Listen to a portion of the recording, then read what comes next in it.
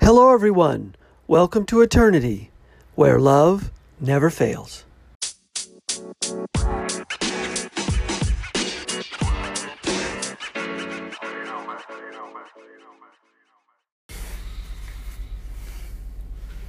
Hello, everyone. Thanks for listening. This is the Eternity Bible Study Podcast, where we walk through the Bible together every weekday, Monday through Friday.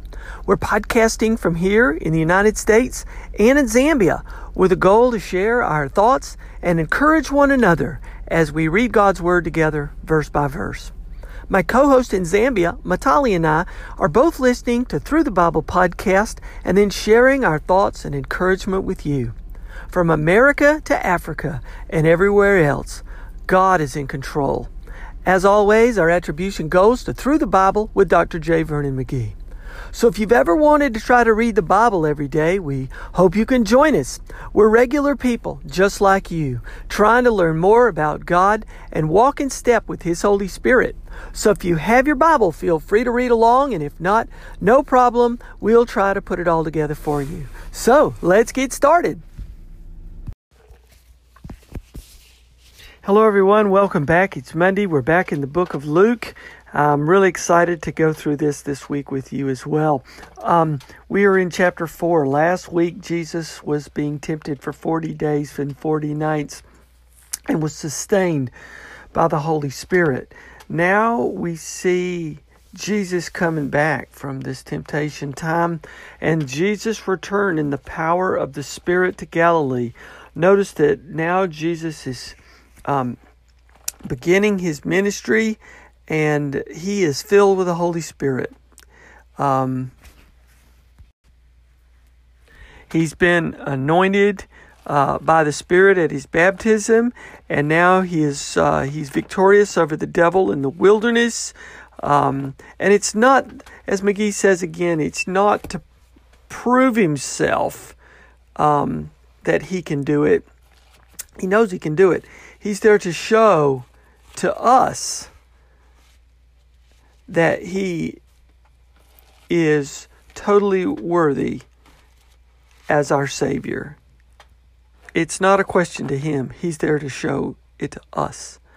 And so he returns in the power of the Holy Spirit to Galilee to begin His ministry.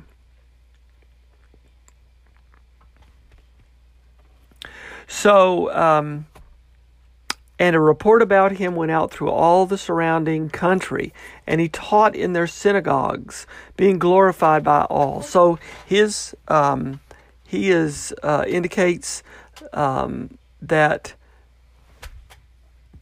there is now a growing belief in Jesus's deity here, in Jesus's authority. Verse 16, and He came to Nazareth, and so now he's coming back to His hometown. Jesus was raised in Nazareth. This is in the Galilee area, and was His custom. He went to the synagogue on the Sabbath day and stood up to read. So these are people who saw, Him grow up His whole life there. So He stands up to read. Verse 17, and the scroll of the prophet Isaiah was given to Him. He unrolled the scroll, and He found the place where it was written. And he's quoting from Isaiah chapter 61. The Spirit of the Lord is upon me, because He has anointed me to proclaim good news to the poor. He has sent me to proclaim liberty to the captives. Liberty meaning liberty from sin, and captives, those who are being, enslaved in sin and death. So it's kind of a reference to that. And recovering of sight to the blind, not only the physical sight of the blind, but also the blind who don't see the Word of God. And to set at liberty those who are oppressed. In other words, He's there not only to proclaim liberty, but to give the liberty to those who are oppressed in sin and death. To proclaim the year of the Lord's favor. In other words, to proclaim now is the time for the new covenant. But interesting, McGee makes the point that this is where he stops reading. And it's in the middle of a sentence. There's sort of a semicolon there. And what he doesn't read is, and the day of vengeance of our God. He doesn't read that part because it wasn't time yet for the day of vengeance of our God. The day of vengeance will be coming when he comes back at the second coming. So he stops right there. And so, again, McGee says this is Jesus' reading and interpretation of the Scripture, that this is the time for the first part, but not yet time for the second part. So, verse 20, and he rolled up the scroll and gave it back to the attendant and sat down. And the eyes of all in the synagogue were fixed on him, and he began to say to them, today this Scripture has been fulfilled in your hearing. Verse 22, and all spoke well of him and marveled at the gracious words that were coming from his mouth. And they said, is not this Joseph's son?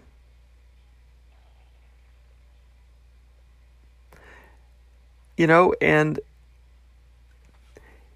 he just said, the Scripture has been fulfilled in your hearing. In other words, he's saying, this is true now.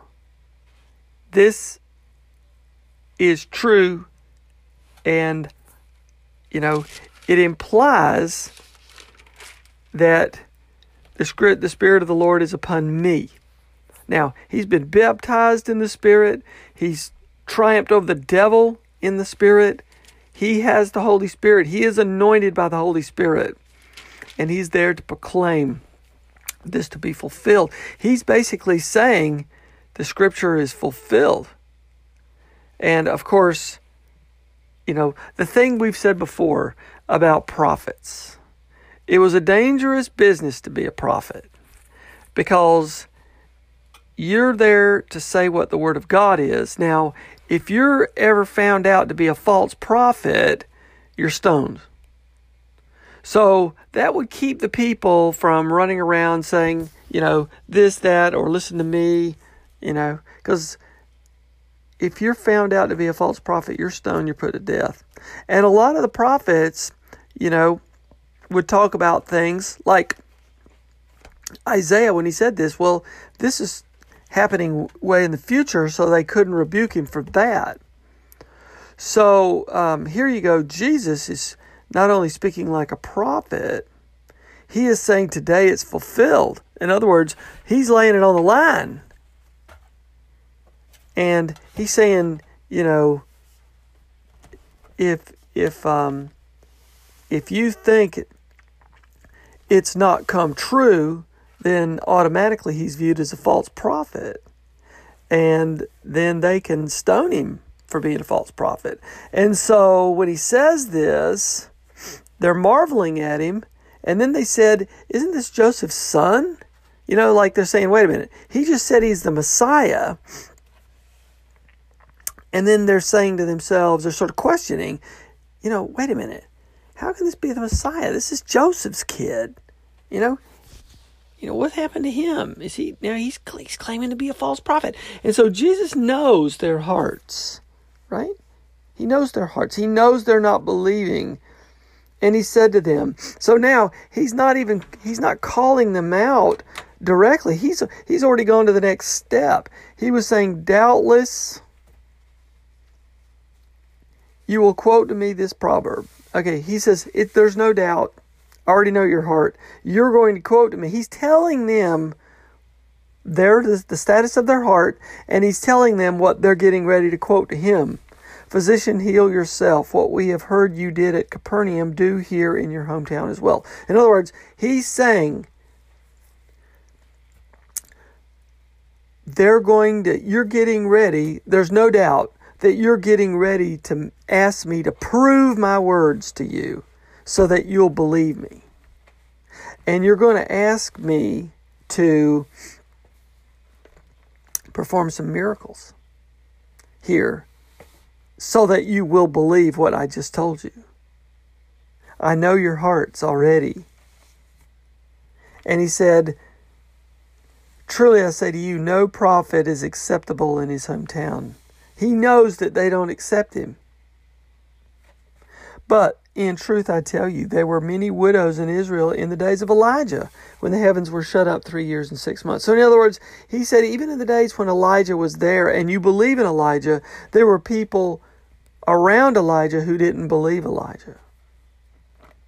And Elijah didn't, God didn't take care of those people who were around Elijah when the heavens were shut up. And a great famine came over all the land. Elijah was there. But not everyone was saved. And Elijah was sent to none of them, but only to Zarephath in the land of Sidon, to a woman who was a widow. And there were many lepers in Israel in the time of the prophet Elisha, and none of them was cleansed, but only Naaman the Syrian. So he's saying, look, not everybody is clean because not everybody is healed. It's the status of the heart, not just the status of the location. When they heard these things in all the synagogue, all in the synagogue were filled with wrath. And they rose up and drove him out of the town and brought him to the brow of the hill on which their town was built, so that they could throw him down the cliff. That was the beginning of stoning someone, is throwing them down a cliff. They're like in a pit now. They were getting ready to throw him off a cliff, maybe to maim him or to kill him and then stone him. But passing through their midst, he went away. Now, my study Bible says that the Bible doesn't, Dr. Luke doesn't give us an explanation of how he did this, whether this was a sort of a divine, miracle itself, or whether it was something from the Holy Spirit. In any event, he passed right through their midst and leaves, because it wasn't his time. But it shows, as my study Bible says, it's a shadow of the cross to come. It's a foreshadowing of Jesus being rejected by those with hardened hearts, and what those hearts will do. They're not only going to reject him, they're going to seek to kill him.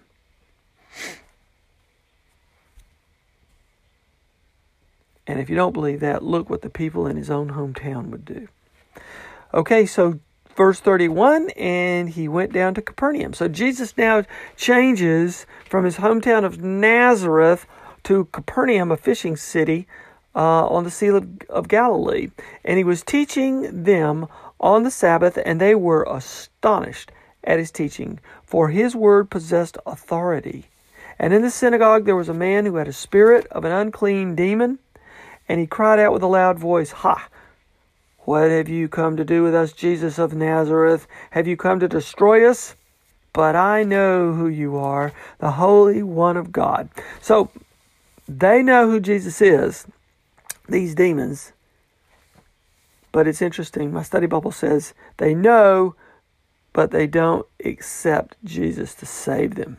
They reject him totally. But Jesus rebuked him, saying, "Be silent and come out of him." And when the demon had thrown him down in their midst, he came out of him, having done him no harm. And they were all amazed and said to one another, "What is this word? For with authority and power he commands the unclean spirits, and they come out." And reports about him went into every place in the surrounding region. So, boom, Jesus heals those around him who he knows their hearts will accept him. And he arose and left the synagogue, and he entered Simon's house. Now, Simon, also known as Peter, Simon was married. I think he was the only one of Jesus' disciples who was married.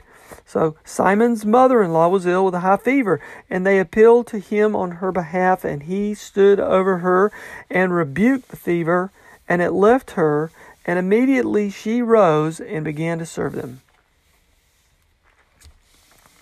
What a miracle that was. Verse 40. And when the sun was setting, all those who had any who were sick with various diseases brought them to him, and he laid his hands on every one of them and healed them. My study Bible says it's not like he just waved his hand and healed all the sick people in one big, healing. What he did was he personalized it. He healed each one. Verse 41, and demons also came out of many, crying, "You are the Son of God." But he rebuked them and would not allow them to speak, because they knew that he was the Christ.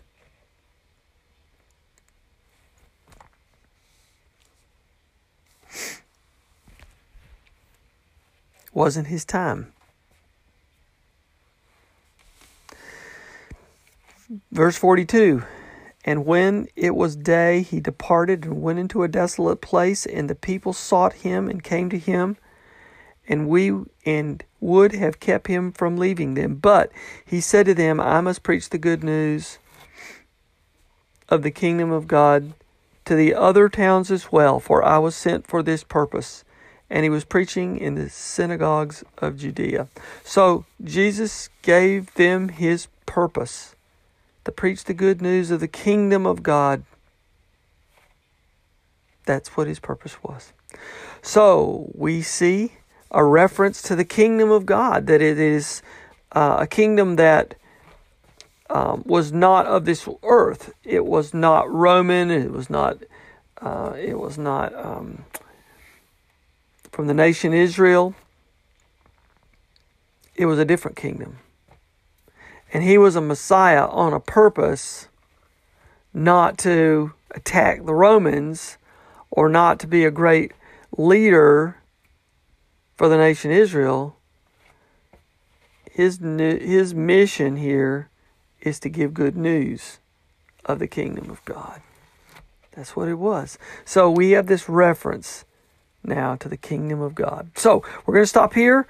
We'll turn the rest of the podcast over to our co-host Matali in Zambia. Matali, I hope you're doing great. Look forward to hearing what your take on this study is today. So as always, from me to all of you, God bless you. Keep your heart centered on Christ. And we'll see you here next time.